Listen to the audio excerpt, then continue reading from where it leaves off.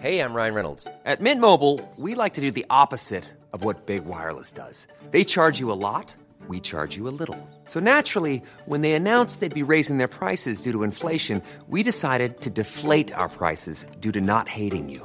That's right. We're cutting the price of Mint Unlimited from $30 a month to just $15 a month. Give it a try at mintmobile.com/switch. $45 up front for 3 months plus taxes and fees. Promo rate for new customers for limited time. Unlimited more than 40 gigabytes per month. Slows full terms at mintmobile.com.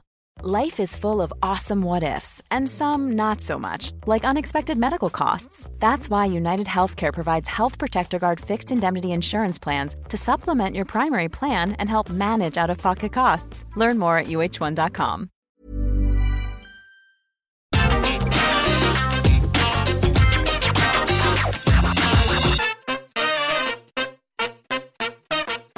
So, these Arthur Ashe AEW stadium shows have just been faboo, have they not? I just took every single ounce of energy and excitement I had, and I gave them to both Dynamite and now Rampage, and I'm happy to report to you that I did the test and my results were Simon Miller is a happy bald man. And what am I talking about? Well, you're about to find out, because again, my name is Simon Miller. Welcome to What Culture Wrestling. Welcome to Ups and Downs, the show where we give the good bits an up and the bad bits a down. You get mad because you don't agree with my opinion, but it's okay because we're lovers and later we will meet and hug. Don't know what that means. Point is, let's up those downs for the biggest ever AEW Rampage there has been. I know you're going, Simon, we've only had 7 of them. Shut up.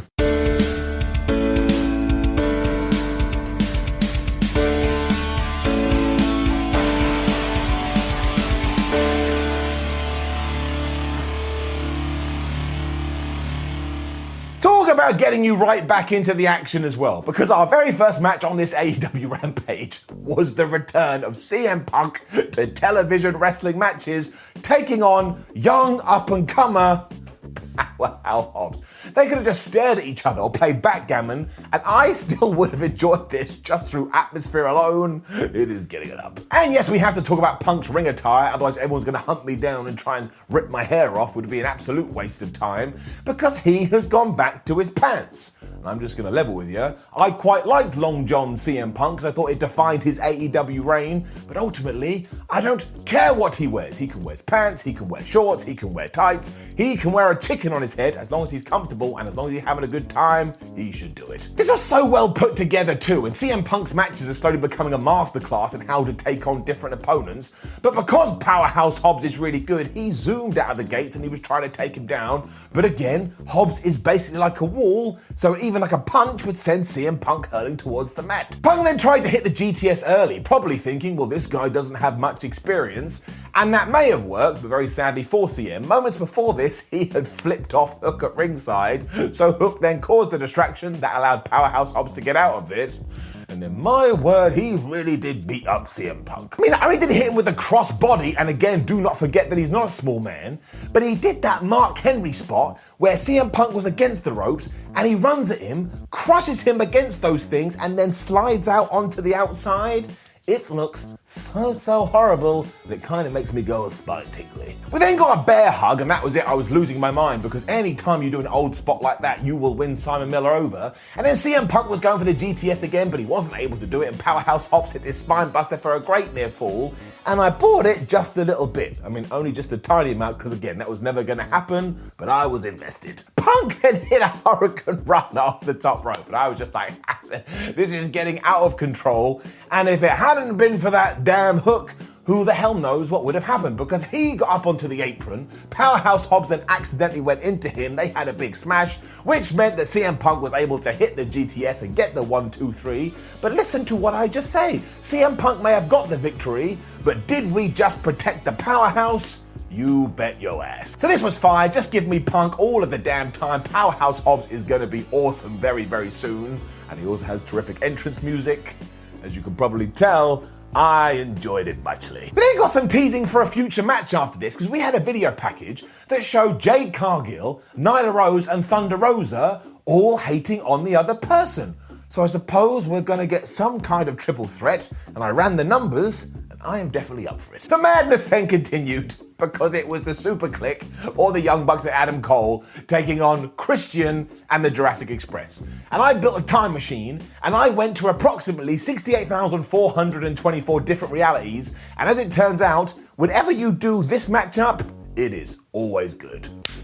Don Callis was on commentary too, which also adds an extra cherry on top of all of this, and I want to get this out the way as well. We need AEW to introduce some trios titles as soon as possible. I think they are going to do this.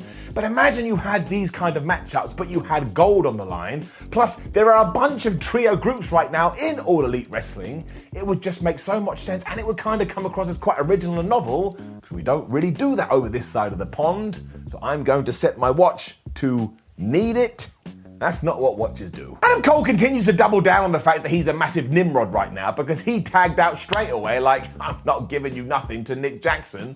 Although this just led to Jungle Boy and Christian doing away with everybody because they joined forces and became a team. And I don't know why this warmed my cockles so much, but it really did. Jungle even continued this when the Young Bucks tried to stop him, but he threw them out the ring, and that's when we got yet another tease because Adam Cole and Jungle Boy locked eyes. You're like, oh my gosh, we're gonna do it right now. And this would have been the case if that damn Cole hadn't run away, and before Jungle could get to him, the Young Bucks booted him in the face, so it was just like, boo, boo, boo. Luchasaurus was getting in on this too though, because he got the hot tag, and he just went absolutely bonkers. Not only did he chokeslam Adam Cole into Matt Jackson, but then he was like, oh, Nick Jackson, you're going to climb the top rope, aren't you? Rah. There was a dinosaur screaming. So he grabbed him and he gave him a slam off the top. Don't forget the Luchasaurus is fire too. The tag klaxon then hit, meaning everyone was going to hit their big move, but Jungle Boy got the best of that. And if it wasn't for that damn Luke Gallows and his distractions, who the hell knows what would have happened. This madness then continued because everybody was once again back in the squared circle, basically look at the referee and saying, flub you man, we'll do whatever the hell you want.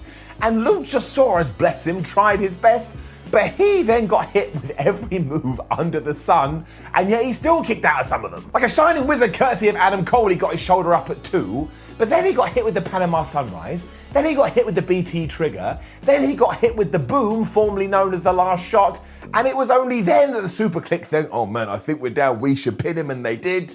This is one of those matches you have to go out of your way to see. I don't understand how it was so good. We didn't wait around either because once again Adam Cole and Jungle Boy were just looking at each other like, man, the fire's in my stomach, make me so ragey, I want to kill you, when it was announced that they're going to have a match on Dynamite. So the roller coaster continues, my friends, and long may it do so. So that's just stupid. It's just stupid, and talking of stupid, let's get to what came next. My word. It was the Men of the Year with Dan Lambert taking on Chris Jericho and Jake Hager, and let's just take a moment to appreciate Chris Jericho's entrance, because of course there was 20,000 people singing along Judas with him. I mean, I've said it before, I'll say it again, that dude really is living the best life. He was really mad at Scorpio Sky too because he whooped his ass and he also flipped off Ethan Page who was on the apron. Then he tagged Jake Hager in, who grabbed Ethan Page and chucked him around for a while before he tagged back in Chris Jericho. But this is when the males of 2021 finally were able to fight back. It was pretty much wrestling tennis from there, although I do have to mention that Chris Jericho did a dive from the top rope to the outside at 50 years old. But you could just smell shenanigans were coming. But my word, did I not understand the intensity of this smell. Because Lambert was just being a massive moron the whole time, including breaking up a dual submission attempt by the Inner Circle. And when Jake Hager hit the ropes later on, he grabbed his foot, tripped him up, that allowed Scorpio to hit the most devastating move in all of sports entertainment. And the referee went 1, and the referee went 2, and if you can by damn believe it, the referee went 3. So that in itself was quite the happening, but afterwards, my word, we entered another stratosphere. Because Jericho and Hager started to beat everybody up, when the rest of America's top team started to come out of the crowd. Meaning, not only did Paige Van Zandt start beating up Chris Jericho, but they picked him up and Jorge Masvidal ran at him and gave him a running knee.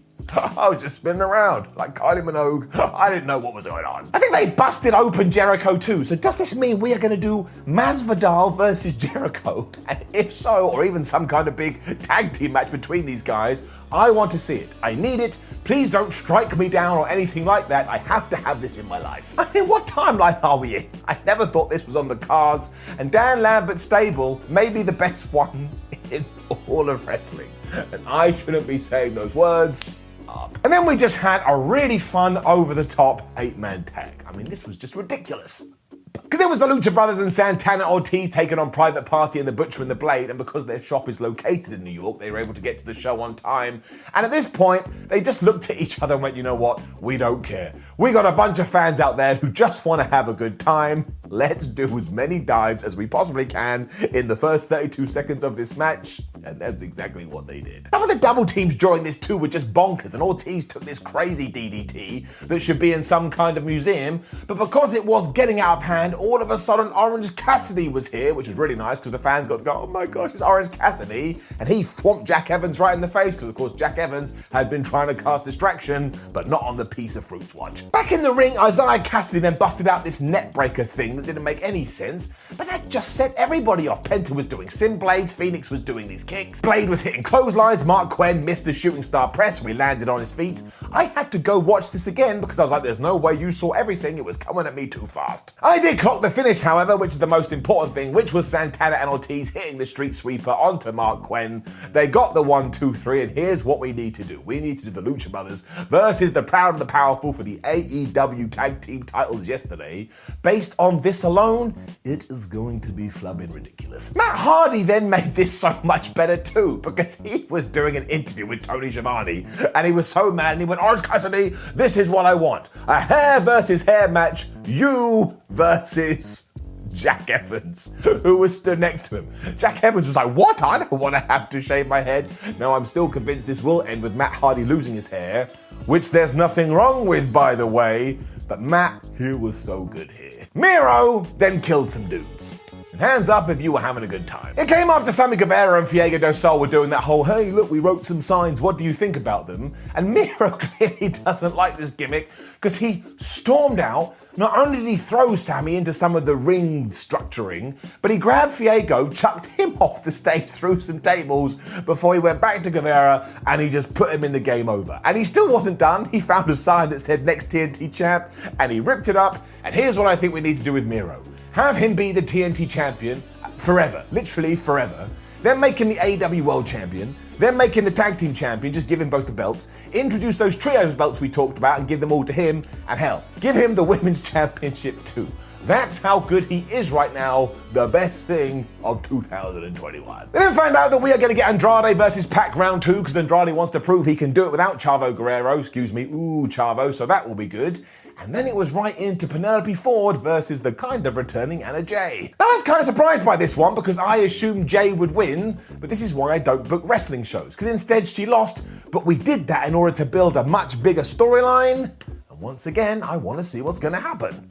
And you see, it was the bunny that was the real issue here, because halfway out she just came out to help her new best friend Penelope Ford, and she kept using her MP to cast distraction. But the worst of these came towards the end, when she got in the referee's face, slipped the brass knucks to Ford, who punched Anna Jay right in the noggin. Down she went, 1, 2, 3. It went truly nuts after this because everybody came out, including Ty Conte, who was trying to make the save. But then the Hardy family office were here, and this is when we get back into wrestling maths. There is so many of them, you were like, well, who can help? There's not enough people in the back.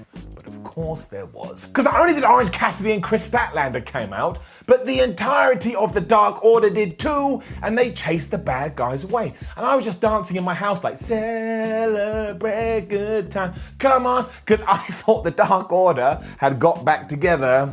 But then just as it looked like they were about to shake hands, Evil Uno and Stu Grayson walked off, and now my heart is just broken again. Colt Cabana was completely torn up about this, as was I, and the reason I thought this was so good is because once again, it got as many people onto this Arthur Ashe show as possible. And also, what the hell is going to happen with the Dark Order? I don't know, but I need somebody, maybe even a cowboy, to return and sort it out. Now, officially, that was the end of the show, because our main event this week was a lights-out match, but as ever, just when you thought AEW didn't have anything else up its sleeves, it pulls out one last surprise. But yes, it was Jon Moxley and Eddie Kingston taking on Suzuki and Lance Archer, and you got Suzuki's music, so we can put that incident to bed.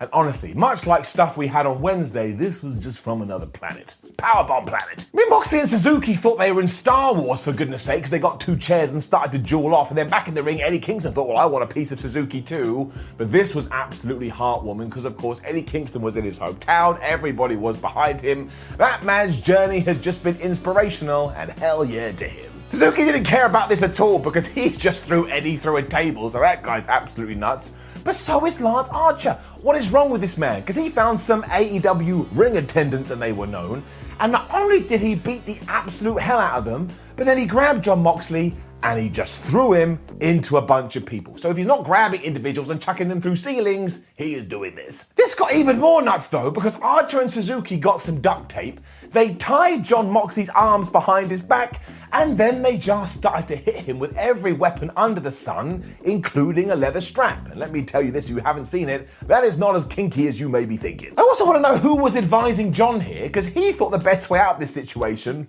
was to spit in Suzuki's face. So Suzuki accepted this water offering, and he then tried to bite off Jon Moxley's nose. No wonder this was a flippin' lights out match. All of this was done, of course, so that Eddie Kingston could rise from the depths and make the big save. But the other theme of this was that Lance and Suze, can I call him Suze? Probably not, were in kill mode, so they didn't care. They then beat everybody up again, got a bunch of chairs, which they were going to throw Eddie Kingston into, when somebody of all the people made the save. This is not even the right sentence, I got it completely wrong. The point is, Homicide of all people came out from nowhere. All the fans knew who he was, so they absolutely erupted, and he helped his friend Eddie Kingston. And you know what this is, apart from poor sentence structure, it's about being warm and fuzzy deep down in your tum-tum. This allowed them to get rid of the bad guys, including putting a trash can over Lance Archer's head and hit him around about 82,000 times with a kendo stick. Then allowed Eddie Kingston to get the 1, 2, 3. Then allowed all the good guys to end Rampage by celebrating. And honestly, this was just a feel-good moment. If you didn't have lovely emotion towards these guys at the end of it, well, I think you are probably just cold inside. And that's not how you want to be. You want to just enjoy it, which is what I did. So yes, if we take Grand Slam and Rampage, it has been a phenomenal week for AEW. I enjoyed both shows so much, it's ridiculous. And overall, it is getting it up. Mom deserves the best, and there's no better place to shop for Mother's Day than Whole Foods Market. They're your destination for unbeatable savings, from premium gifts to show-stopping flowers and irresistible desserts. Start by saving 33% with Prime on all body care and candles. Then get a 15-stem bunch of tulips for just $9.99 each with Prime. Round out Mom's menu with festive rosé, irresistible berry chantilly cake, and more special treats. Come celebrate Mother's Day at Whole Foods Market. Even when we're on a budget, we still deserve nice things. Quince is a place to scoop up stunning high-end goods for 50 to 80% less than similar brands. They have buttery soft cashmere sweaters starting at $50, luxurious Italian leather bags, and so much more. Plus, Quince only works with factories that use safe, ethical, and responsible manufacturing. Get the high-end goods you'll love without the high price tag with Quince. Go to quince.com/style for free shipping and 365-day returns. When you need mealtime inspiration, it's worth shopping Kroger, where you'll find over 30,000 mouth-watering choices that excite your inner foodie. And no matter what tasty choice you make, you'll enjoy our everyday low prices, plus extra ways to save, like digital coupons worth over $600 each week. You can also save up to $1 off per gallon at the pump with fuel points. More savings and more inspiring flavors make shopping Kroger worth it every time. Kroger, fresh for everyone. Fuel restrictions apply.